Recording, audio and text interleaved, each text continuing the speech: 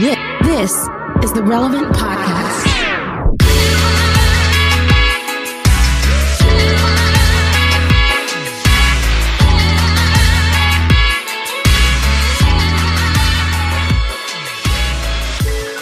It's Tuesday, October 20th, 2020, and it's the Relevant Podcast.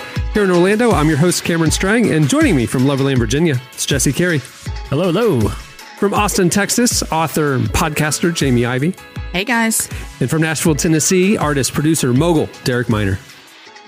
Did you say something? Did he say something? I didn't. Oh, my gosh.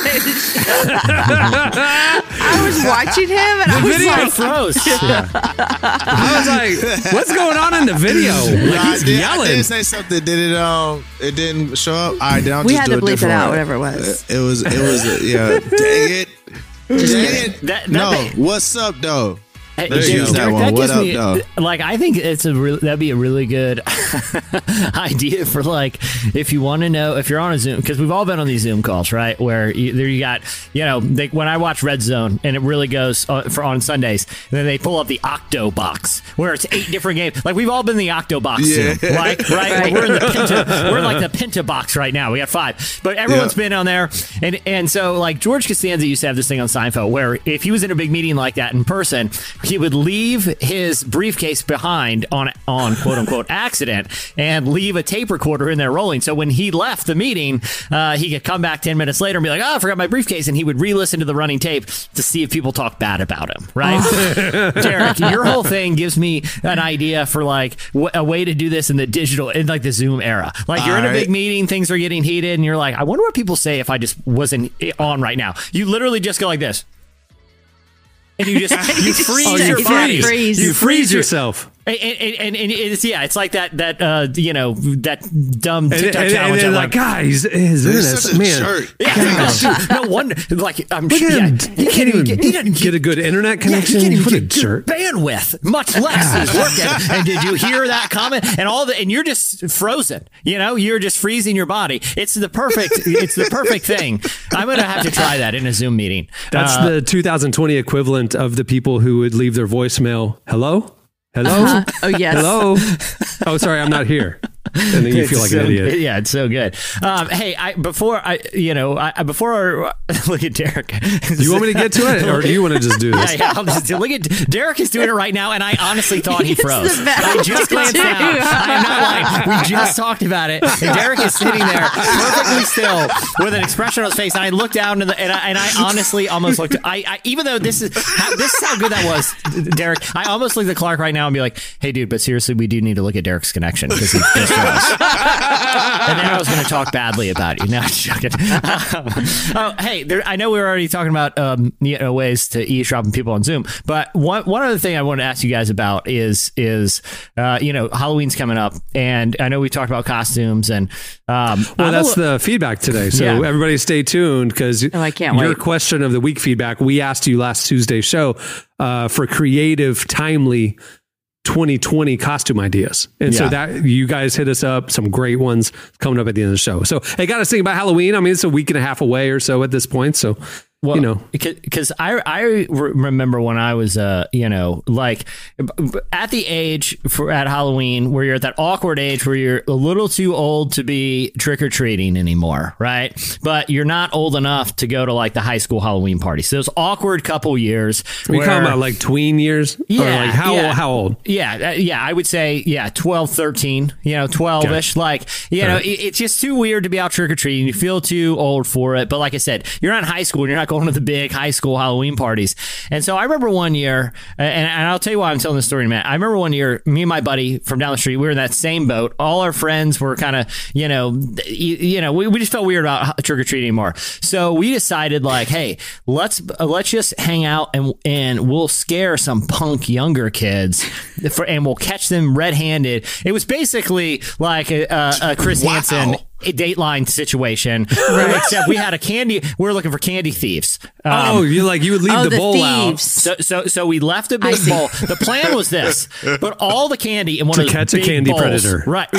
And we put it on a chair on the porch, and it says, "Take 2, please." Okay. Right. And little do they know, we're right inside the window in a dark room, like looking out. And the idea is essentially when some punk kid comes and dumps the whole bag, we come storming out. We got you. Shame.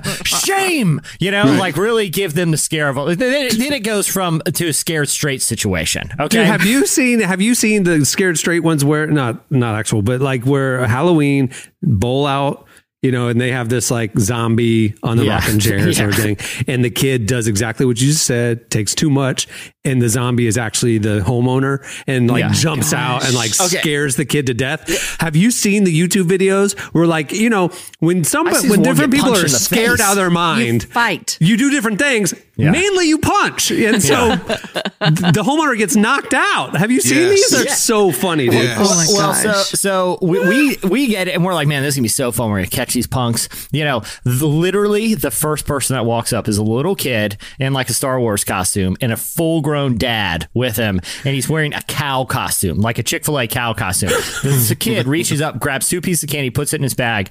The who I'm assuming is the father looks around in his cow costume and he grabs the whole bowl and dumps it in the bag. And he's a massive grown man in a cow costume. There's no way 12-year-old man, we just sat there dumbfounded. Our whole Halloween was ruined. We were so mad, and we felt like we had no recourse. Okay, we felt like been like, hey, do you know what we did? To the dad. Do you know what we did? We wrote a letter to the local paper, and the headline was "Utterly Disgusted," and it was utter. That's not true. I swear it's true. That is not true. Now you're lying. I know, Derek. Are you a 73-year-old woman? We had no recourse. We had no recourse. Now you are lying, Jesse. Did they publish paper it? clipping. I need Utterly the paper clipping. disgusted. Look, hey, I can promise you. He knew the power of media back when he was 11. Yeah, You know what I mean? they didn't publish it, but I do. If I were to contact my buddy who used to live down the street from me, who I haven't spoken to in probably 20 years at least, he would confirm this story. All right, I need That is so funny. because this is too real for TV. Look, this is a dilemma we're all going to have like in a week, because are we going to open the door for the trick-or-treaters? Are we doing outdoor bowl situations? How's this going to work? Okay, 2 things. Number 1, I heard someone recently say they were going to put a bunch of candy on like skewers. Okay, are you with me? Like, okay, what? And spikes? put them all in their yard. So the kids would just come by and grab one. Hey, listen, this feels weird, right? Just wander around my front yard full of spikes in the dark. You'll find it. You'll find some candy. Don't worry, there's candy in there. There's candy there. That sounds awful. I know, right? And then our neighborhood sent out an email that we could stand at the end of our driveway with the bowl and the kids could just walk by and pick it up. But why the spikes? Why not just throw? I might just get like a couple big jumbo bags and just dump them all over the yard. Like, why don't you get your little potato gun, get a Jesse, slingshot. Get your potato gun and shoot the candy out. I'm going to use my grass seed spreader and just fill it with candy and just like walk around the yard with it. Just you could do it with nerds. You could just open all the nerd packs and put it in your weed spreader. Yeah, exactly. It's a difficult situation. I don't know what we're going to do this guys, year. you could just get like a small table, get a little bowl, put some candy in, just leave it out there for them. No, put some sanitizer next to it. Tell them pop 2 sanitizers, grab your candy. You know what I'm saying? You can do that. You know what we need is don't want to do it. Hey, how about this? How about in those movies? How about in those movies where they're like on a spaceship and they got to do some weird experiment and there's like a glass thing and they put their hands through gloves and they work on the other side of the wall with like the alien artifact, like the Bubble Boy. Yeah, exactly. We just need those on our front door. Like on my front door, I want a little window to peek out, and I want gloves on the outside, so from the inside I can just jam my hands in, and I go, trick or treat. Here you go. I live in a mid-century house. Original front doors. I got a mail slot. My old house didn't have a mail slot. I could just have a long stick and stick it out the mail slot, and put the little Snickers on the end, drop it off. Oh, the pincher thing. I could do the pincher thing. Yeah, stick it Or out the guys, mail you could just slot. put steaks all over your yard full of candy, and then hope no kid falls on them. I really like the idea of a small table with a pumpkin shaped bowl and some candy inside of it. You just leave it outside the door. Or you can do what my old neighbor did. Too.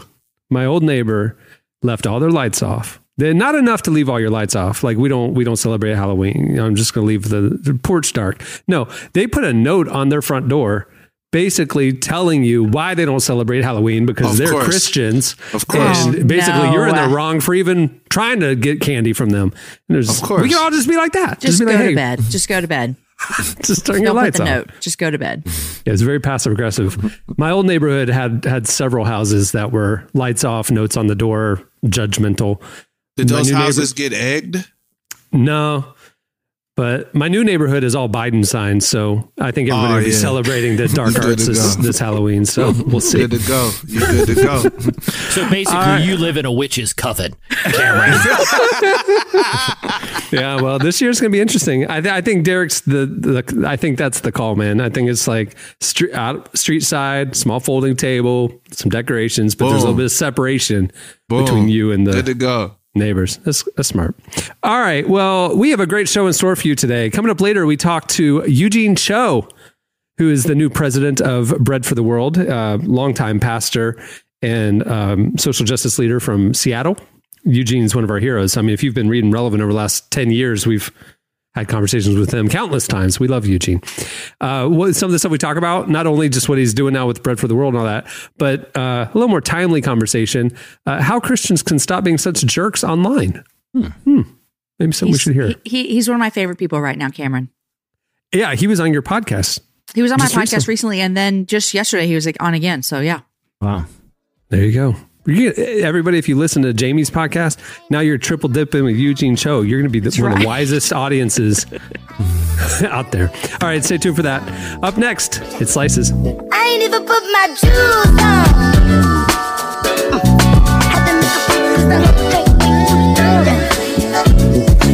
Now the one looks so pretty.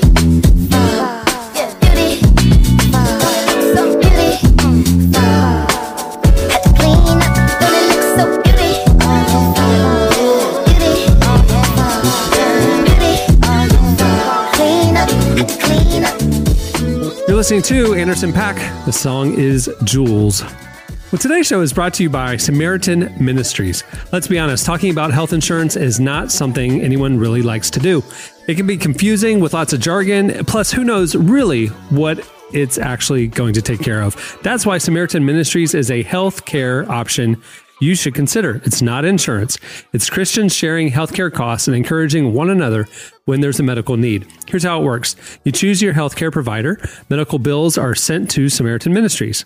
They notify members to pray and send you money for your shareable bills. The money received is used to pay your medical bills. Healthcare sharing is biblical and affordable. Samaritan members directly share healthcare costs with other members, and the cost for an individual can be as low as $75 a month. You can join Samaritan Ministries any time of year, so why not today? Samaritan members know that when an illness or injury happens, fellow members are there to support them. Learn more at SamaritanMinistries.org/relevantpodcast. That's SamaritanMinistries.org/relevantpodcast. Okay, it's time for Slices. What do you have, Jesse? All right, I have a two for both are relatively quick. The first is the Slices jingle is what Jamie's going to do with candy for all the children. She's going to stick swords in the yard, just trying to navigate through the cheese. The parents will love me when they bring home all the sticks. Yeah, I couldn't find spikes for the candy, but I have a tremendous amount of knives, and so I'll just put knives and candy in the yard. So the kids will figure it out. The kids will figure it out. You used to be worried about razor blades in the candy. Now it's large kitchen knives attached to the candy. What am I supposed to do? I'm not going to leave a bowl. Yeah. Hey, you know what house isn't getting candy stolen from? The one where the crazy homeowner has a bunch of knives in the front yard. Don't steal from them. I think you're going to be fine. Don't steal from the knife house. It's just a good general rule.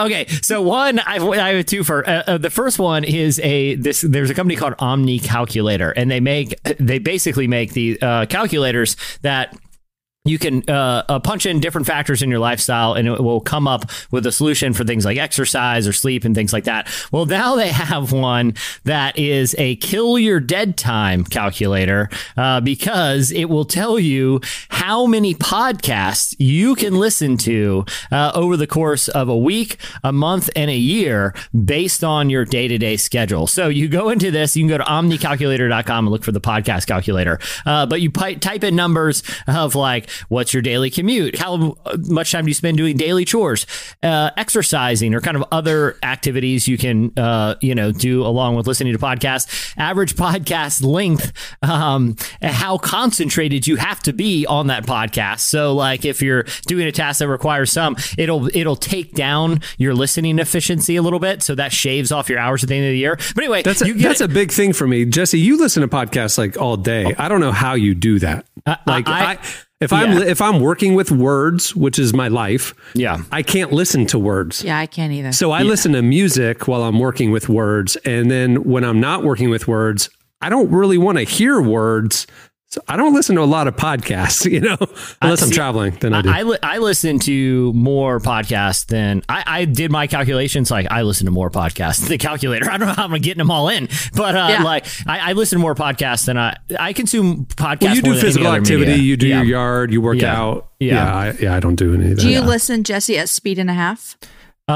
No, not. I mean, I only listen on speed and a half. I only listen on speed and a half if I'm doing it for let's say we were doing a segment for the show, and we've done goofy segments in the past, and we will have an interview, we'll have music, have bumps. If I'm doing it for that reason, to like give producer notes, I listen to it accelerated. But if I'm listening like recreationally, like if I'm on a run or something, I always listen normal time, and not out of the artist intended. Yeah, not out of principle. I just enjoy it better like that. Interesting. Jamie? Why do you do it? Just so you can get through more content, so you can listen to more shows. Yeah, I can consume more. Because I can still take it. My brain can still work with it. Like, my husband will get in the car, and if I have a podcast on, he literally is like, "This hurts my head. I cannot listen to what you're listening to." But do you listen to mainly thought-provoking content, or do you listen to funny stuff? Because to me, comedy or like y'all's banter at the beginning of our show would be terrible at speed and a half, because you miss the timing. You know what I mean? Yeah. I don't know. I can do it. My brain can adjust it. I listen to every show at speed and a half. Wow, that's crazy. So is it weird when you have a normal conversation and the person doesn't sound like a chipmunk? Slow. This is how the show sounds normally. Hey, have you ever? Because on Spotify you can actually lower the listening time to it sounds like drunk people. It sounds like somebody got into the witch's cauldron potion. It will just kind of slow them. Jamie, does down. it affect your interviewing? Like on your conversations on your show, if somebody's talking normally to you, do you want them mentally? Are you thinking like, can you talk faster? Like, you speed up? No, but I do think I'm a fast talker. And so, but I don't ever listen to my own show. So it's not like I think people might struggle listening to because I think I talk fast. But no. Wait. You don't listen to your own podcast? Every once in a while. But I'm like. Derek, you listen to your music, don't you? For sure. Yeah. But I'm always like, do you go back and listen to the Relevant podcast? I do. Oh, I only will if it's like, I need to talk about it and I forgot what we talked about, because I record way ahead. I'm almost done for the year. Oh, wow.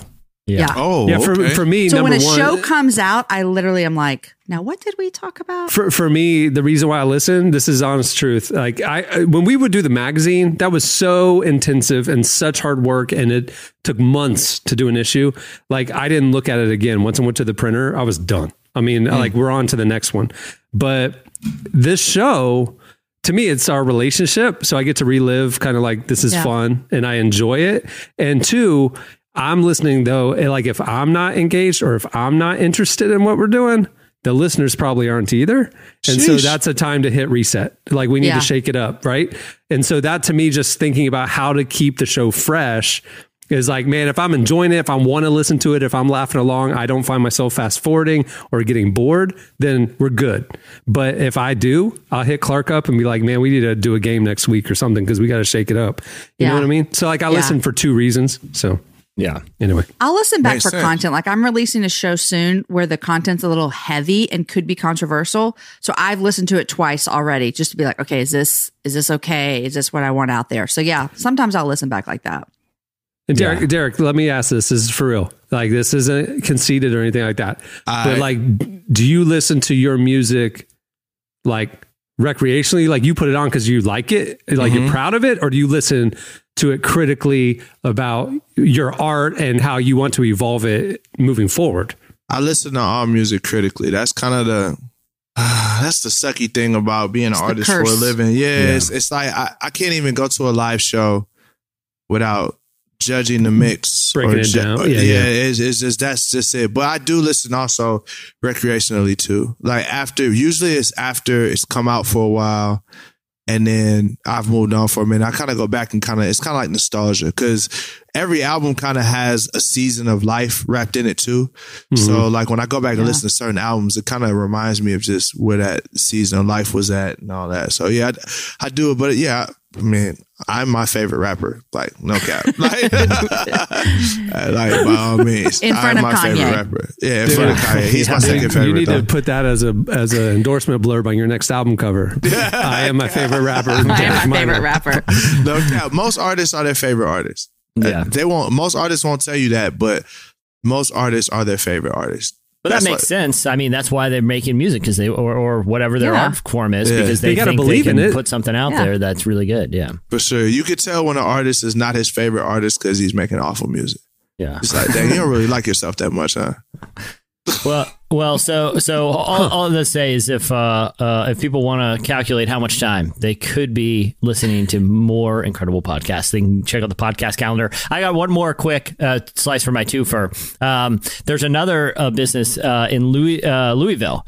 They do something there. It's a big deal. Evidently, they draw tens of thousands of people a year to this thing called the Danger Run, and it's basically you get instructions and clues, and they kind of send you around town on a scavenger hunt through kind of like haunted places. So it's sort of like escape room meets scavenger hunt meets, haunted house tour. Well, let me guess. They're running around Louisville. This is a bunch of white people. I don't know the demographics of Danger Run customers, but because I think a Danger Run in Louisville is a little different now. Well, they basically figure out a way. They're still going to do it, but it's going to be all, for COVID reasons, all car based. And so basically you can sign up to do this, and you go and you download the Danger Run app, and it tells you where to drive around town, what clues to look out for, and you can do it all without getting out of your car. See, they're being very solution oriented. This would be a person who has spikes of candy all throughout the yard. They see where other people see a problem, they see an opportunity. So you can do a car-based scavenger hunt, because all I say all the haunted houses and hell houses at churches are probably shut down this year. Some churches are probably doing hell houses where not John MacArthur's church. Literally someone dressed up as a demon screams directly into your face, and it's even more scary because they're not wearing a mask. So that the haunted houses down here, we have Universal Studios and stuff, and they do Halloween Horror Nights. I mean, it's a huge deal with they take over the whole park, do these massive haunted houses. And this year, obviously, they're not doing it. And then they decided at the last minute, we'll do a couple. So they did a couple of haunted houses last weekend. And it's just like, what? Who thought that was an okay idea, Anyway. Yeah. But people went. Yeah, of course they went, because people are stupid. So I don't like haunted houses though. So COVID or not, I'm not going to a haunted house ever in my life. My weird thing is I'm with you. No. I don't like the dark art stuff. I don't like the oppressive stuff. And I never watched a horror movie ever in my life. I was just like, why? But the thing, I've gone a couple times with friends. I don't have that gene where when you're scared, you jump. I don't have that reflex like that. What do you do? Yeah. Nothing. I look at you slowly. So they would always put me in the front of our line as we'd go through the haunted house. And then when people would jump out at us, I'm not reacting at all. I just look at the actor okay. And then, my friends are screaming and crying and all this stuff. And I'm just this is boring. What are we doing here? Yeah. I'm out here. This may be TMI, but listen, all the women will understand. I straight pee my pants in a second when people jump out and scare me. I don't have time for that. Nope. I'm out. Jamie, you can't take it? You can't take it? No, don't scare me. We're gonna have a mess to clean up. What are you? Are you even a scary movie guy, Derek? No. I grew up in a Pentecostal household. I know how this works. Demons gonna be all in your crib. I know how this works, guys. So no, you open the doors. You open the door. You open the door for the spirit realm. For the spirit of Chucky to take over your kid. You wonder why your kids is bad. That's why they bad right now. You're out here watching Chucky.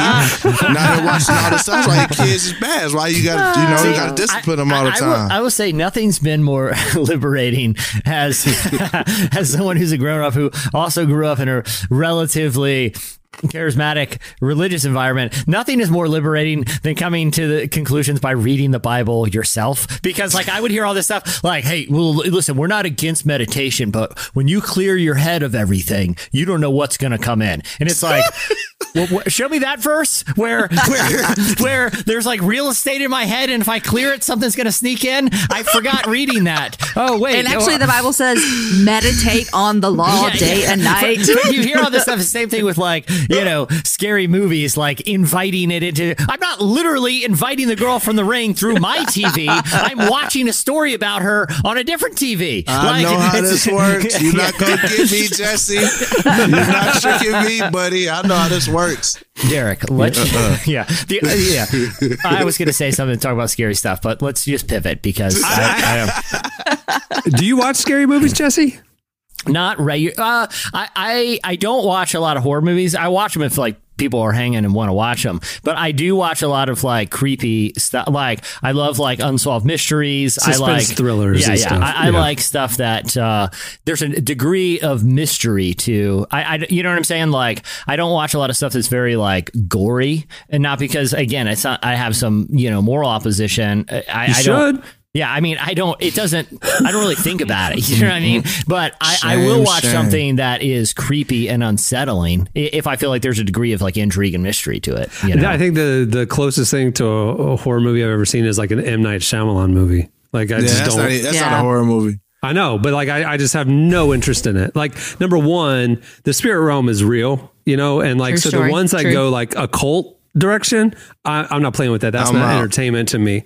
And then the ones that are just gory or you're running from a murderer, it's just I don't enjoy this content. I don't want to see this. There's nothing appealing to that for me. A bunch of ninth grade boys upstairs in our game room the other night watched Us. Oh yeah, seen that? Yeah. This is Us Us. different though. Us is different. I think I think the Jordan Peele ones are different. Yeah. Yeah, I haven't seen that, but I've seen Get Out, and that I was like that was freaky to me. Well, the other thing that's interesting is what is, I say arguably, this isn't anecdotal. I mean, according to box office receipts compared to budget, the most successful horror franchises, it's actually one of the most successful franchises, period, in recent decades, has been the Conjuring films and their spinoffs, with Annabelle and The Nun. And we've covered them, and the two brothers who wrote them all are Christians. Exactly. And I've been on a trip with them, and they are the most Malibu, happy brothers, love the Lord. And they wrote them? Wear they wrote this pink button-down shirt and this. Who are y'all, and where did that content come from? Here's another one. Scott Derrickson, who did Exorcism of Emily Rose, also a Christian. Now, here's the thing. It's funny. I did not know that about The Conjuring and the directors being Christians, but that's the only scary movie that I've watched in recent years. I was on a plane. It was to the middle of nowhere. I didn't see anything on Delta that looked interesting. I was like, let me see what this Conjuring talking about. I ain't watched that. But in the Conjuring and the Emily Rose one, aren't they kind of based on a true story? Hey, this actually happens in the spirit realm. Yeah. So these Christian guys can write it from an almost factual perspective of this isn't just Hollywood make-believe. This is this happened. And demons really do this, and exorcisms really are like this. But here's what's the kicker about it, because I thought about it. My expectation of The Conjuring was that was just going to be gory and guts and all that. It wasn't actually that. It really was mostly the story of a priest losing her faith, and being called to do something and having to actually do that. And I remember this one line that one of the priest says. He says, "Are you people a family of faith?" And they were like, no. He says, well, if I were you, I'd get to praying. Like I was like, yo, because he was telling them like, you're not going to get rid of this by any power other than God. And I remember seeing that being like, wow, that's pretty bold for a horror movie. Wrote that. Yeah. Well, that's crazy. The other thing, too, is I feel that at least the horror genre does. It's okay. So, you know, the line from the famous line in Usual Suspects where Kevin Spacey, who is trying to trick a police detective into basically tricking him to see if this kind of evil figure, Kaiser Soze, this kind of person of legend is real or not. And he says, you know, the greatest trick the devil ever played was to convince people he didn't exist.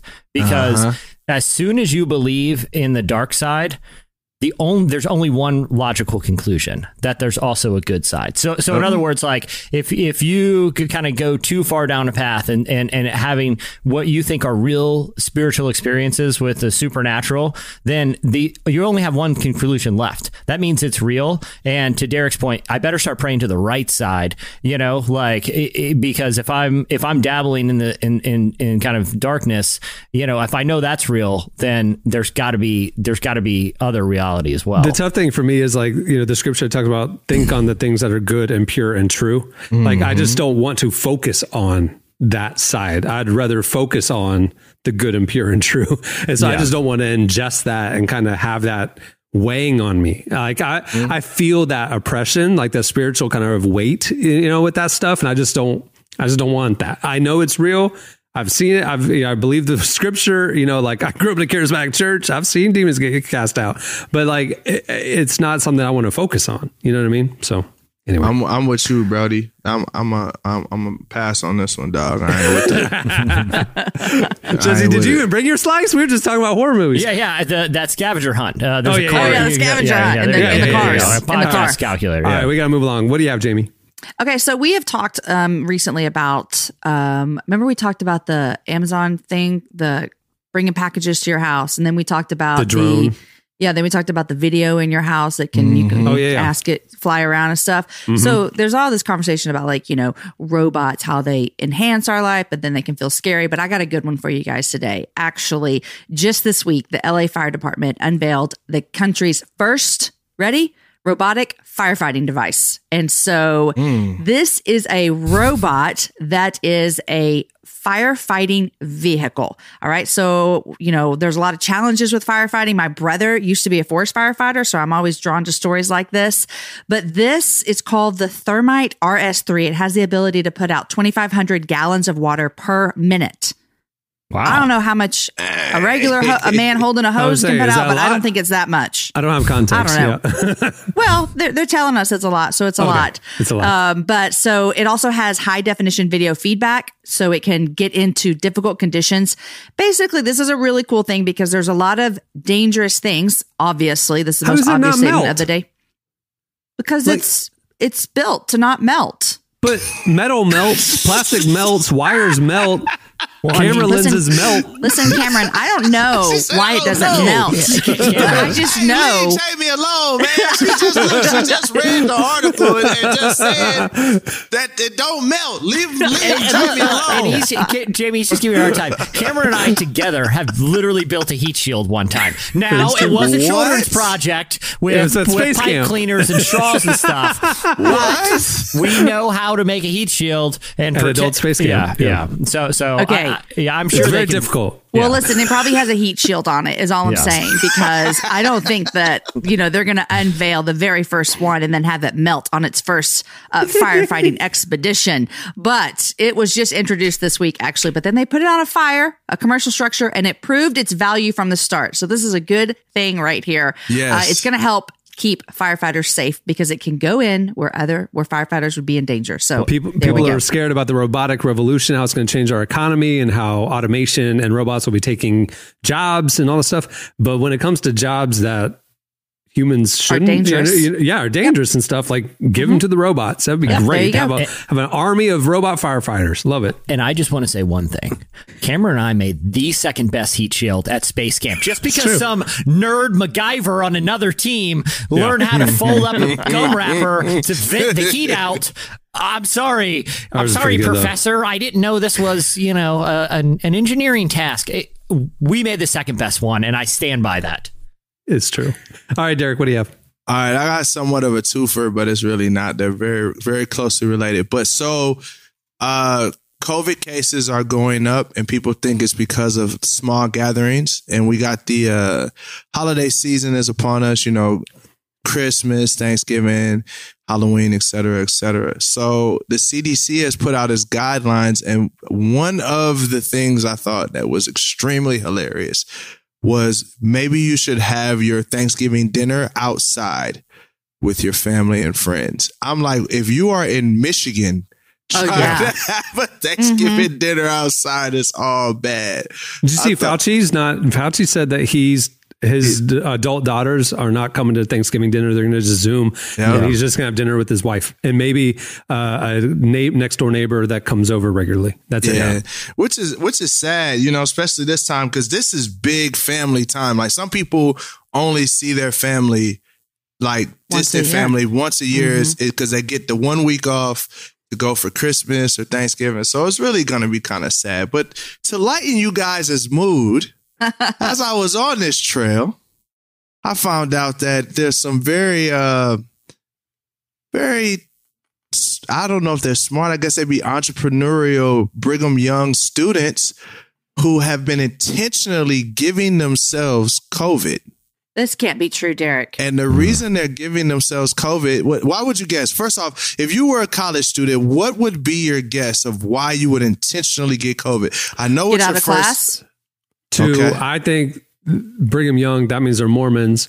So they're missionary age, stuff like that. I would think they're getting it. Okay. So then they can overcome it, build up immunities, and then give their blood or plasma to other people who have had it. Oh my God, bro. You dead on it, man. There you go. Wow. Did you read it, Cameron? No. They are straight giving themselves COVID, but it's not for the honorable reason you say. It's just purely for money. So then they can go donate and get paid. Sell their plasma. Dude, selling plasma was a big thing when I was in college. Plasma. They, like, listen, I've been in college. I was broke. It was ramen noodles every day, but there was nothing in me that said, "Yo, I'm about to go get swine flu, so I can go get these plasma." Hey, when I was in college, I sold plasma once. Like, you can go into like a thing. They, you know, when you're desperate and you know. Guys, I wish I could show you my scar. Right? It looks like that I used to be a drug user. And if you did, that's okay. Like Jesus can, you know, take care of all of us. But it looks like I used to be a drug user because, Jesse, I didn't sell plasma one time. I was a active plasma seller because that was your part-time job. Was guys, selling listen, plasma. I'm not saying this is when I was in college. I was the mom to 2 children. Yeah. So let me tell you, I would go to the plasma place. They had a little daycare. I would lay down on the table. They'd give me a blanket. I would read a book and someone would watch my children. I would lay there for an hour and I would walk out with $35. And I said, this is the best. You're getting paid to take a nap. I got paid to read a book and have them watch my kids. And they'll give you like juice and cookies too to keep your blood sugar up. Yes. And a snack. I got $35 for Oreos and some orange juice. And I'm reading my book. Yes.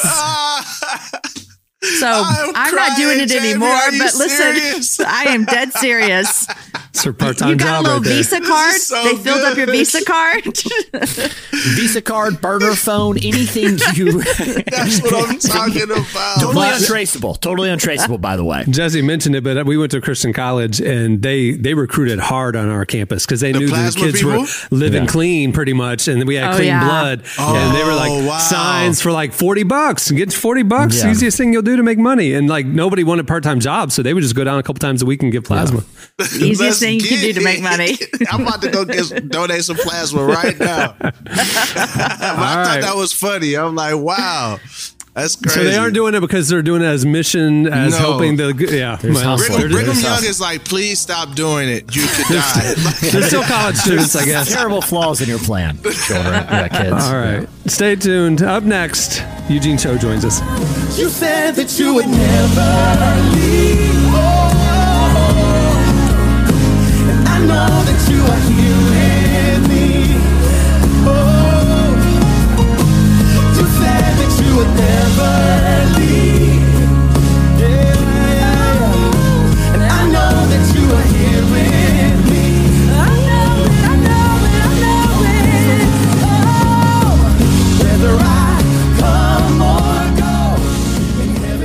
You're listening to Maverick City Music featuring Naomi Rain. The song is Never Leave. It's off their brand new album they just dropped. Well, today's episode is brought to you by podcast creation platform Anchor. If you haven't heard about Anchor yet, it's the easiest way to make a podcast. First of all, it's free. There are custom tools that allow you to record and edit your podcast right from your phone or computer. Anchor will then distribute your podcast for you so it can be heard on Spotify, Apple Podcasts, and every major platform. The cool thing is you can also make money from your podcast with no minimum listenership. It's everything you need to make a podcast in one place. Download the free Anchor app or go to anchor.fm to get started. Eugene Cho is not only the new president of Bread for the World, but he's also the founder of One Day's Wages, which is a movement with a mission to alleviate world poverty. Along with his global initiatives, Eugene is an author and the founder and former senior pastor of Quest Church in Seattle. It's one of our heroes. Our very own Tyler Huckabee sat down with Eugene to talk about how Christians can stop being jerks online, novel thought, and his work with Bread for the World. Here's part of our conversation with Eugene Cho.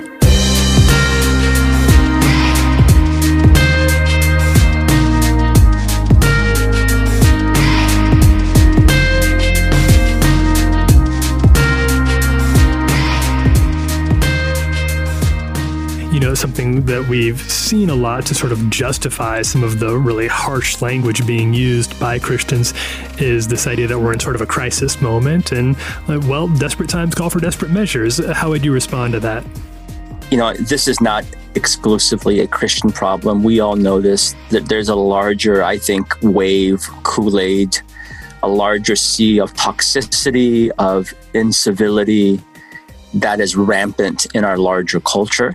And I think as Christians, maybe in our desire to be relevant, in our desire to speak up, in our desire to contend for truth, I mean, those things have always been part of I think, Christian identity. Like we should be contending for the truth. We should be speaking up. And sometimes the idea that being nice doesn't necessarily work. And therefore, we're going to engage in the practices of our larger culture. I think the other part is that, you know, when it's all said and done, while Christians place their identity in Christ, we're also really just depraved, sinful, mean-spirited people that are still working out through some issues. And I have said on many occasions, with a lot of criticism, that in my years as a pastor and a leader, I've learned that the most difficult people to lead to Jesus are actually Christians, because we can be so set on our ways. And so when you read all of these statistics that come out every now and then by Barna or Pew Research report about how Christian this nation is, I mean, there should be an asterisk to say it's probably cultural Christianity. So tell me what you think happened here. How exactly did Christians get caught up in this broader trend towards extremely divisive rhetoric, especially online? You know, I think the internet hasn't helped in the toxicity, and it's easy to blame the internet for everything. But what I mean by that is the years of, I think, having the luxury of anonymity where you can say whatever you want without accountability. After a while, it has an impact on your soul. You know, it slowly degrades on you. Now, there's no scientific proof for that, but we do know in research that there's been increase in anonymity, in trolling, in the manner in which we engage things because of the luxury of anonymity. And now it seems as if what used to be said behind anonymous avatars are now being said in person or with your identity known. There's obviously that aspect, but I also think we should acknowledge the fact that our society on the whole, it runs on the currency of fear and fear-mongering. And I'm not trying to demonize all media or all journalists, because I actually think they're so important to any healthy democratic society, but it's also a business. As a pastor of a local church for many, many years, one of my frustrations has always been that the only time pastors get in the news is when there's like a crisis, a moral failure, or bad news. And so that paints and colors people's perception of pastors. Clearly, we're not perfect, but we're not just all 98% walking drama, power abuse. I would tell people, let's not join the frenzy of fear-mongering and dehumanizing and vilifying.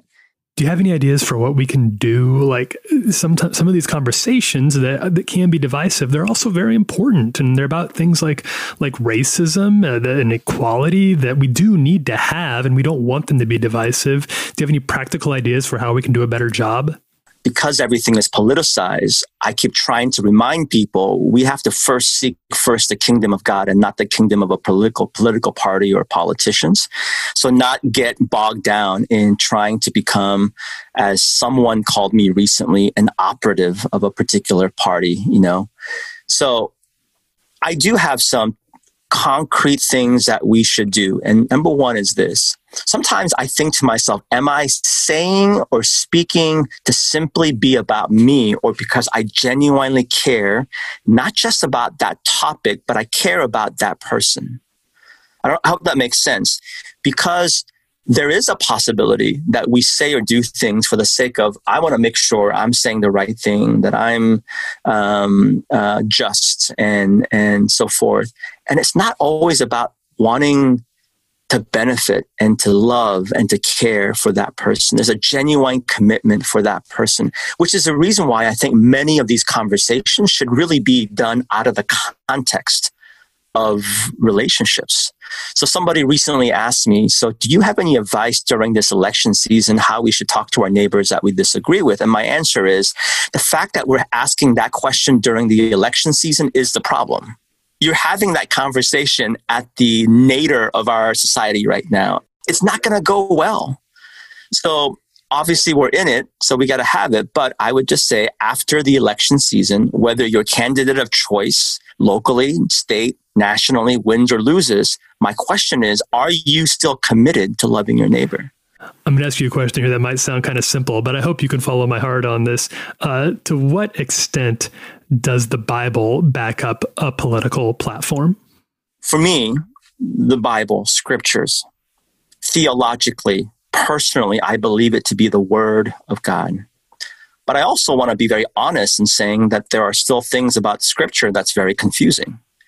If it's not, I want my money back from seminary, because I invested a lot of money to go there to better understand scripture. That was a ripoff, Princeton Seminary. The little advertisement there for Princeton. And we've had many churches and Christians have both contentious and robust conversations about Bible theology interpretation. I don't worship the Bible. I worship Jesus. So I'm trying to assess the personhood, the character, the teachings, the very life and essence of Jesus.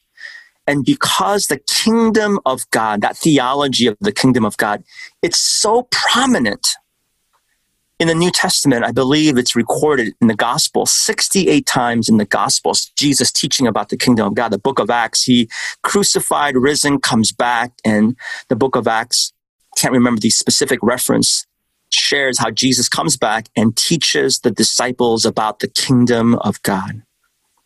And so specifically, I think this kingdom theology is really important. I think one of the best ways for us to understand this kingdom theology is to acknowledge that the kingdom of God isn't a nebulous kingdom. There is a king. His name is Jesus.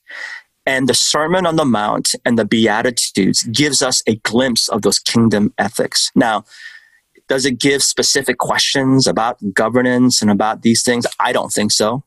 Some may disagree, but I honestly, I can't say with integrity, yes, it does. It does these three things. We have a level of freedom. So I just think it's really important for us as Christians then, if our allegiance isn't to the kingdom of a political party, and if it's to Jesus, then let's make sure that it's based upon his personhood, his character, his integrity, surely his teachings. And I focus, every time I vote, I spend time just reading the Sermon on the Mount before I vote and after I vote. And then I take a shower afterwards. And finally, and I know this is a lot of us this year, what would you say to people who just don't really want to vote, who just don't see any point anymore? I think for a lot of folks, if you're not an evangelist for either party, I think there's many of us that feel, and here's the thing, this is not going to go away. As kingdom citizens, we're called to be good citizens here on earth. We're called to seek the peace of the city And I think one way, it's not the totality. One way that we can do this is to exercise some of the rights and privileges of what it means to be good citizens here on this earth. The person who's given me, I think, a most sense of perspective on this and so many matters is a theologian by the name of Gerhardus Voss. Now I feel like I'm really just propping up Princeton, but he was a Princeton theologian. And Gerhardus Voss, he's actually the one who coined the phrase that a lot of Christians and pastors use, but have no idea where it came from.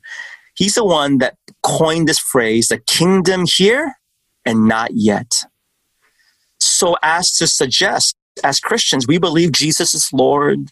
The tomb is empty. He's risen. But the kingdom of God, the reign of God hasn't fully come upon this earth. So that's good news because that means we understand theologically that Jesus is still Lord. God is in control. But the bad news is that means that we're living in a sense and a state of tension. So I feel this all the time. You feel this all the time. Like we understand, like we know we're supposed to have hope and we do have hope. But man, on any given week, I'm going through a roller coaster of crestfallenness, highs, everything in between. And so when people talk about voting, and if they don't feel satisfied or there's dissonance or there's dissatisfaction, they feel yucky in some ways. And I know that's not the most articulate word, but it's because of the fact that as Christians, we believe in this kingdom here and not yet. We have to just understand there's no perfect candidate. Why? Because that said person is not running for office, right? If it was up to us, we would think we're the perfect candidate. But I would still, nevertheless, encourage sisters and brothers to exercise that privilege, right, and burden to vote. I'm going to just do one more plug, and it's not about Princeton. I want people to check out bread.org/Eugene. And it's just a way for people to learn more about the work that I'm doing right now in DC with advocacy around policies and politics. I'm spending a lot of time with Congress people and senators, and we're just here trying to advocate for those who are experiencing hunger and poverty in unfathomable scales right now. 1 out of every 3 American families are having a hard time putting food on the table. 40% of Black and brown families, about 270 million people around the world on the brink of starvation. And so we're urging our lawmakers to do the right, moral, courageous thing. So this is a really important time where these issues are getting lost. To hear debates take place and not have any thoughtful policy conversation about people who are struggling to put food on the table, who are on the brink of starvation around the world, is obscene. And so I just want to urge Christians to remember in the frenzy of all of these things, let's remember who we are, who we worship, what we're about as kingdom citizens.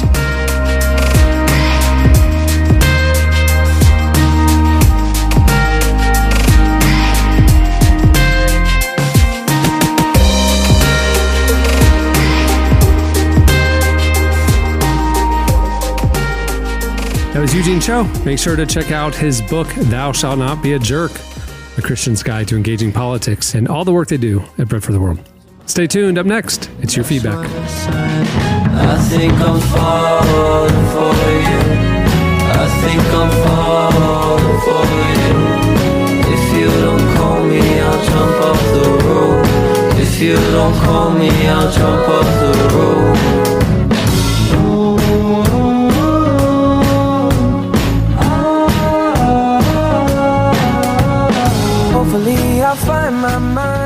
You're listening to Jaden featuring Justin Bieber. The song is Falling for You.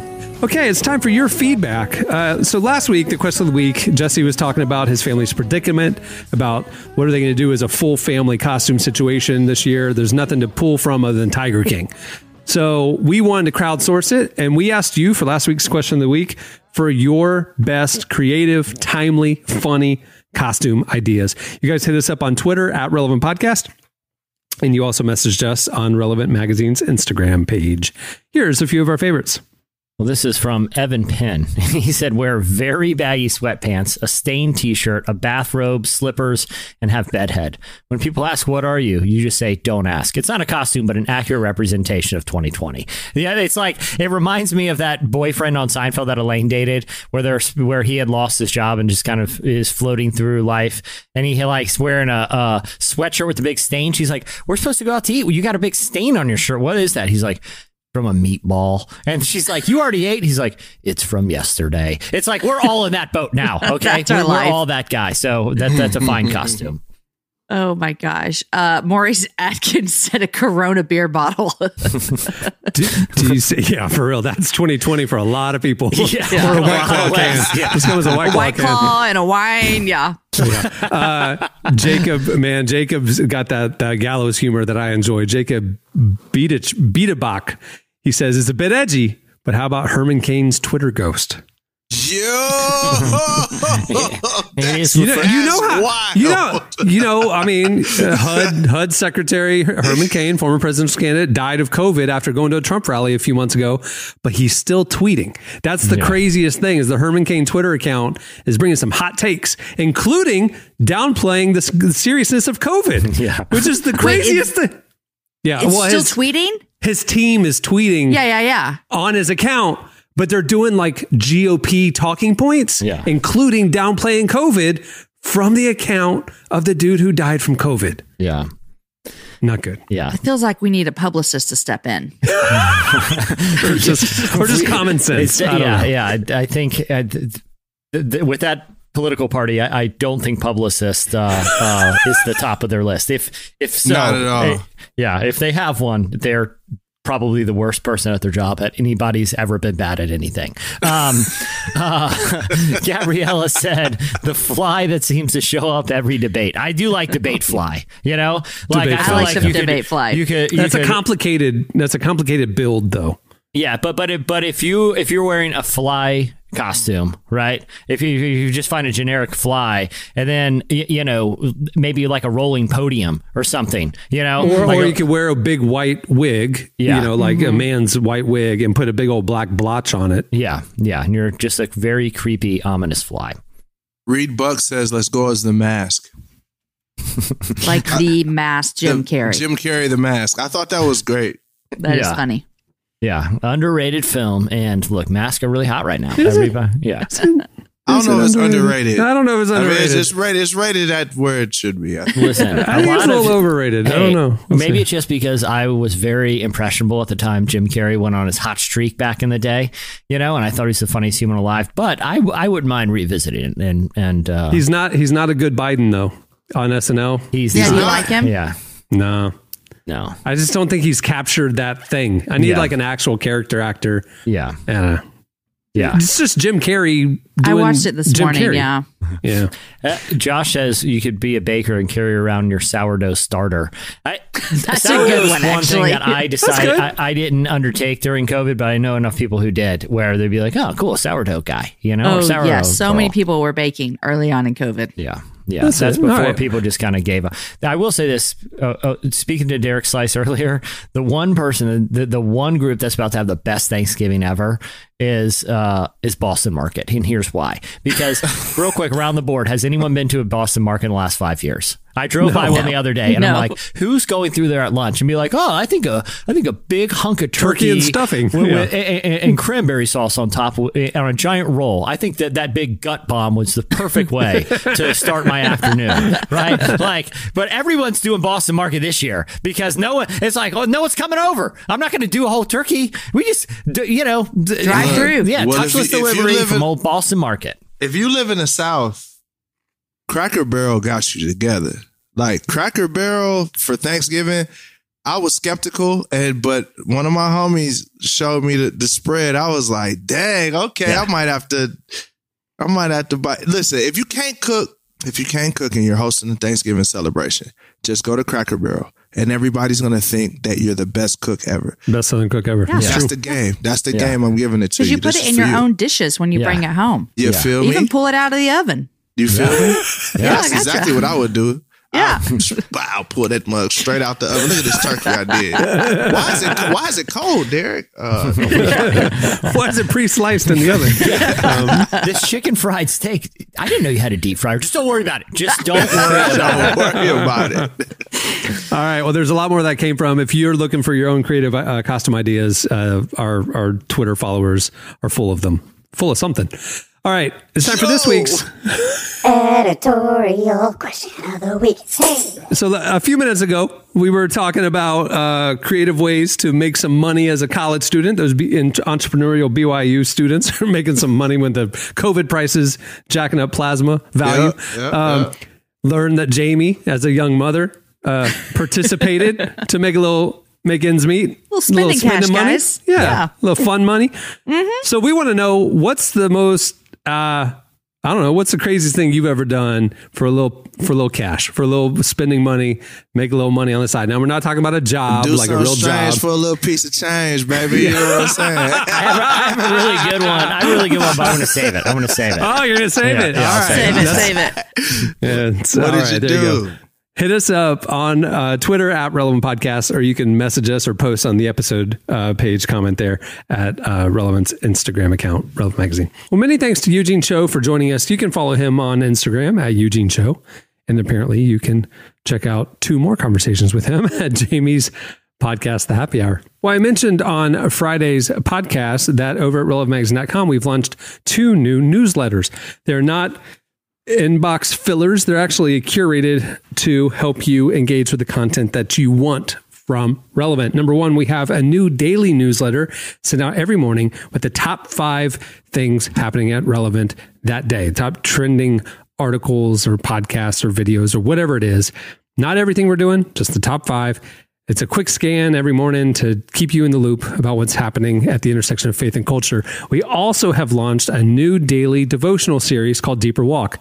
It's in our God section. And in addition to posting a Deeper Walk article every morning, we also have a Deeper Walk newsletter. So when you wake up in the morning and you roll over, check your phone while you're laying in bed, right there at the top of your inbox could be a little 3 to 5 minute devotional to start your day the right way. Check out Deeper Walk in our new daily newsletter over at relevantmagazine.com. On that note, we'll wrap it. I'm Cameron Strang. I'm Jesse Carey. I'm Jamie Ivey. And I'm broke. All right, we'll see you Friday. Have a good week, everyone.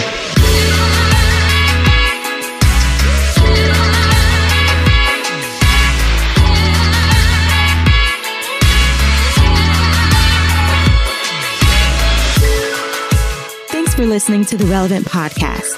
Check out our features, interviews, and news updates every day at relevantmagazine.com. And make sure to follow Relevant on Facebook, Twitter, and Instagram for the latest. For more great podcasts, browse the shows on the Relevant Podcast Network, which you can find at our site. And while you're there, don't miss the all-new era of Relevant Magazine. A new issue releases every other month at relevantmagazine.com.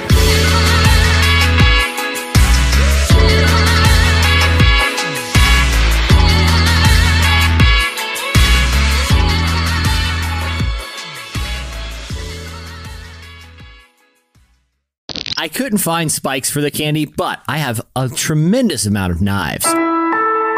Relevant Podcast Network.